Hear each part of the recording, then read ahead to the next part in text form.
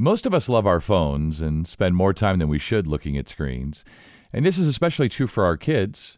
And joining me today to discuss the relationship between screen time and behavioral and emotional issues in our kids and what we can do to help is Dr. Jory Moberly. She's a PhD and certified nurse practitioner with Franciscan Health. This is the Franciscan Health Doc Pod. I'm Scott Webb. Jory, thanks so much for your time today. We're essentially going to talk about the relationship between screen time and behavioral and emotional issues in our children and, what we can do about it as parents. And I know in today's news we hear more and more about the damaging impact that advanced screen time has on the emotional and behavioral health of children. Maybe you can share some evidence and research about this and explain what our children are facing today that we didn't encounter 5, 10, 20 years ago. Oh, for sure. There's definitely a lot of information out there. Psychiatrists at Johns Hopkins studied the rate of depression among teens, and then from 2005 to 2014, adolescents suffering from depression increased by 37%. And if you notice, that span of time correlates with the early days of Facebook and the iPhone.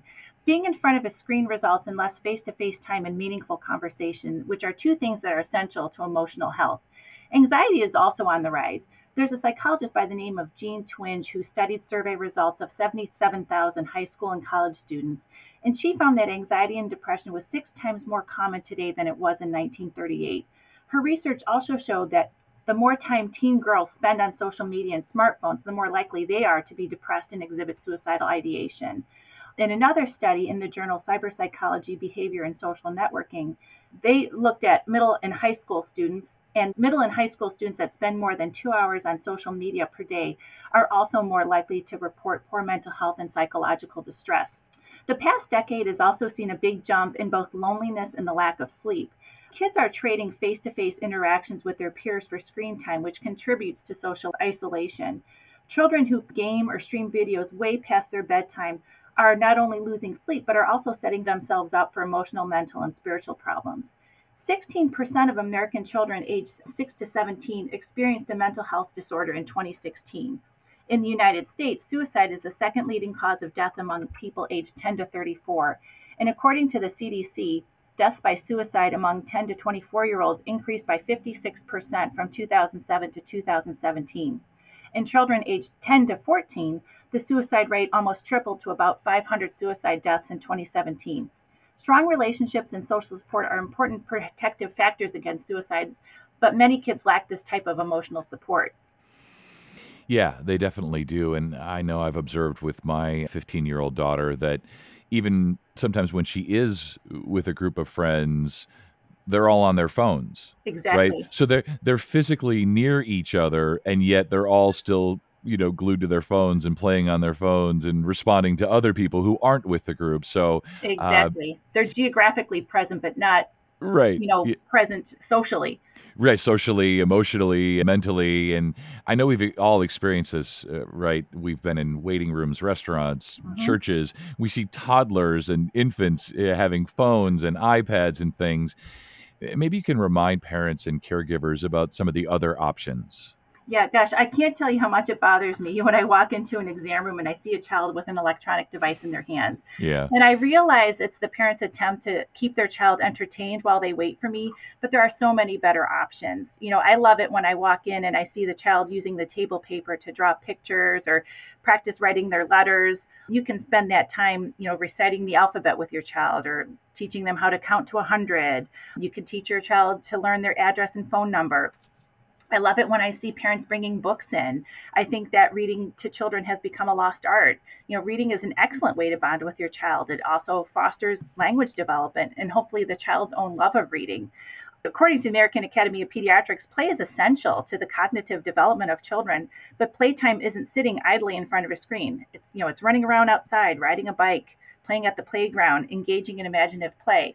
If you have an older child, like a teenager, and you're in the doctor's office waiting to be seen, you try and engage them in conversation. Ask them if there's anything they would like me to address during the visit. Ask them how school is going or how their friends are.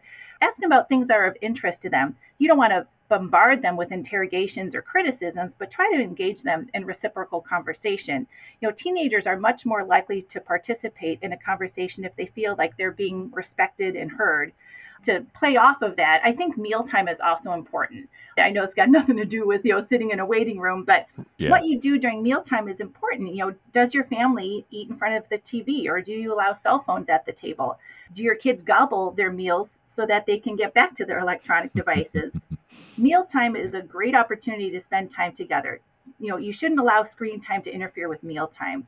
Mealtime should not only be a time to eat, but a time to talk and re-engage with one another.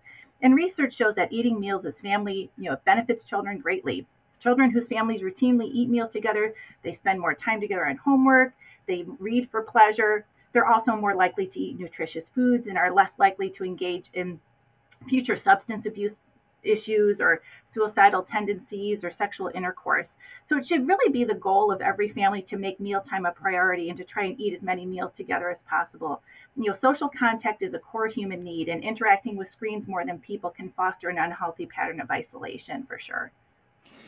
Yeah, I so agree about mealtime. And I think sometimes too that parents forget that the kids are watching us. I want to talk about social media. Hmm. Social media, bullying, school age children. You talked about suicidal ideation and some of the factors that can lead to that. And bullying is certainly, on that list. So, what do parents need to know? So, social media has definitely changed the complexion of bullying in a very negative way. Cyberbullying, by definition, is using digital media to intentionally communicate false, hostile, or embarrassing information about another person. Before the advent of social media, bullying was confined to the playground or to the hallways of the school, but social media has changed all of that. Now, bullies have access to their victims 24 hours a day, 7 days a week. Bullies are also no longer limited by geography. Bullies can access your child from pretty much anywhere in the world. Cyberbullying is the most common online risk for tweens and teens, and it can happen to anyone with online access, which ultimately can lead to depression, anxiety, isolation. According to one national survey of fourth to eighth graders, 42% have been bullied while online, and 1 in 4 had it happen more than once. 35% have been threatened online, and nearly 1 in 5 had it happen more than once. 21% have received mean or threatening email or other messages. 53% admit to having said something mean or hurtful to another person online. And finally, 58% have not told their parents or an adult about something hurtful that happened online. Certainly, it's not unusual for kids to say mean things or make fun of each other, but technology and social media can significantly magnify the problem. And unfortunately, the screen allows anonymity that can protect the bully from suffering any consequences for their behavior. So it's a parent's job to foster and protect the emotional well-being of their children. And part of that includes being aware of some of the warning signs of cyberbullying. And some of the signs that I would encourage parents to be mindful of are noticeable increases or decreases in their device use, if they're exhibiting emotional responses to what they are seeing on their device. And this can include both like laughter as well as anger. If your child is hiding their device when you're around, or if they're avoiding discussion about what they're doing on their device, that should be a red flag. If they shut down social media accounts or if new ones appear, that could also be a symptom of cyberbullying. Avoiding social situations that they used to enjoy, that can be a sign. And then also becoming withdrawn or depressed or losing interest in people in activities that they used to enjoy is another potential sign of cyberbullying. If your child has their own electronic device or has access to social media, I would encourage you to establish a few guidelines about bullying behavior. And one should be to tell them to tell you to report any incidents of bullying that they might experience. You should also tell your child to block bullies and never respond to their comments.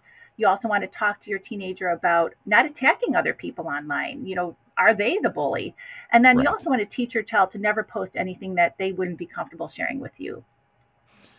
Yeah, it's all great advice, and it really does seem, Jory, like we just can't avoid screen time. The No. parents are working, going to school. Sometimes grandparents watching, even maybe raising grandchildren. It just becomes this sort of habit to put kids in front of a screen. What advice do you have for families about how to break these habits?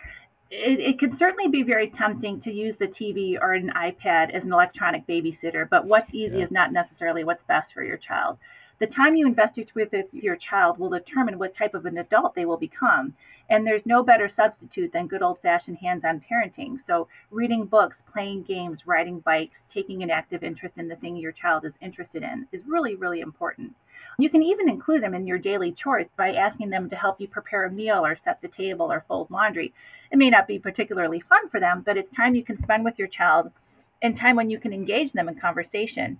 I think, and you had mentioned it before as well, Scott, one of the Hmm. most important things parents need to do is take an honest look at their own use of Yeah. electronic time and how much time they spend in front of a screen. Parents who constantly check their phone or have their nose buried in a screen are modeling the same behavior for their children and can contribute to the child's overuse of electronics. You can help your children control their electronic use by controlling your own. You want to ask yourself the following questions regarding your child's electronic use to get a feel if your child is overusing electronics and how it's affecting their health. So, things you want to ask yourself is, does your child get upset when you ask him to stop his screen activity? Hmm. Does your child keep asking you to buy a digital device like an iPad after you've already said no? Does your child have trouble finishing his homework because they're busy watching TV or playing a video game? Does your child refuse to help with chores around the house because they're busy playing an electronic device?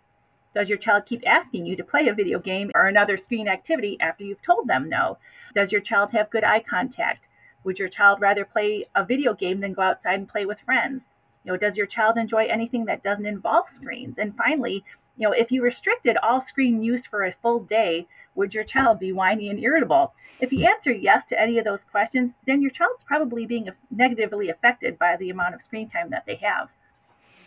Yeah, they probably are, and we could do an entirely separate podcast, probably on parents and how much we love our devices and how it just sort of rings hollow to children when we tell them they spend too much time staring at screens when they see us doing the same thing. But Right. maybe we'll have you back on, and we'll do a separate one about That could just take a long time.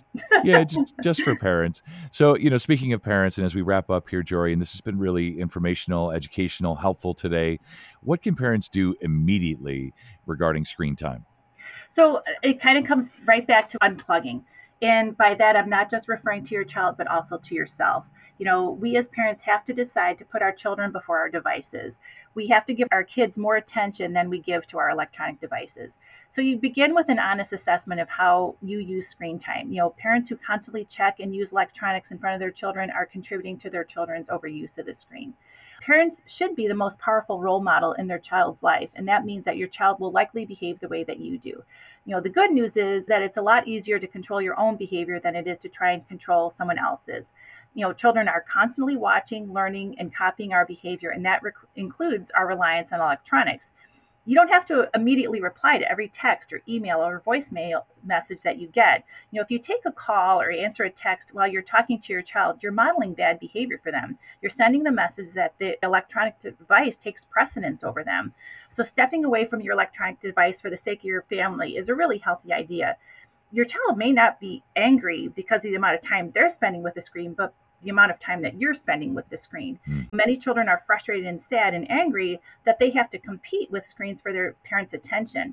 And unfortunately, the presence of screens in the home is so widely accepted nowadays that many parents don't consider them a threat to strong family relationships. So you should have digital rules for your kids, but you should follow them yourself as well. If your child is using an electronic device when a person begins talking to them, teach your child to put the device down, look the person in the eye and smile. People should be first, electronics should be second. You want your child to have the necessary skills to succeed in relationships. And like I said, relational skills are not learned on a phone or a tablet. There is no app or game that will teach those social skills. Social skills have to be practiced in real life. Let's be realistic. Electronics are here to stay, so parents have to find practical ways to manage their use. And I think some good tips are, if your child does have a phone or a tablet, set strict rules from the get-go and regularly check to make sure that those rules are being followed. One good rule of thumb is to keep all electronics out of your child's room, and that includes TVs. Really, you should not have a TV in the bedroom. You don't know what goes on behind closed doors, and so you should have transparency. Computers should be used in an open location in the house where anyone can see what content is being accessed. If your child wouldn't look at it when you're with them, then they shouldn't be looking at it at all. Right. In addition to keeping tabs on where electronics are located, you should also keep tabs on what your child can access on the internet. Internet safety software can protect your family from harmful content by blocking questionable websites, videos, music, instant messages, all that sort of thing. Another good rule of thumb is to collect all electronics at the same time every night. So if your child knows that their electronics will be collected at the same time every night, they'll learn to delegate their time appropriately in order to get homework done, make time for recreational use, etc. And I talked about not having electronics during mealtime, but I also think it's a good idea to prohibit electronic use in the car. Like meal times, car rides provide a good opportunity for connecting with your child. Use the time in the car to talk to your child and connect with them on an emotional level. And I also think that if your child does have free time, schedule their free time with electronic free activities like sports, dance, 4-H, etc. If your child doesn't participate in the sport, then at least set aside time each day for them to play outside, or at least have time for them to read, maybe before bedtime. When they get their electronics turned in, maybe they sit with a book for half an hour and read. I think all of those things are good strategies. I will say that all the information that I presented here today, I actually got from two books that I think should be required reading for any parent. One is called Growing Up Social, and the other is called Screen Kids, and they were both written by Gary Chapman and Arlene Pellicane. I think these books are invaluable resources for parents regarding the impact of the electronic world on children. I, for one, am a huge fan of these books, and I often recommend them to the parents of my patients because they really do open your eyes to just how damaging electronic use is on the health and well-being of children, for sure. Yeah, definitely. Well, that's perfect. Like I said, this has been really educational today, and it's just finding that balance. And I think that we're all fighting the good fight, you especially, and trying to find that balance. So thanks so much for your time today. You stay well.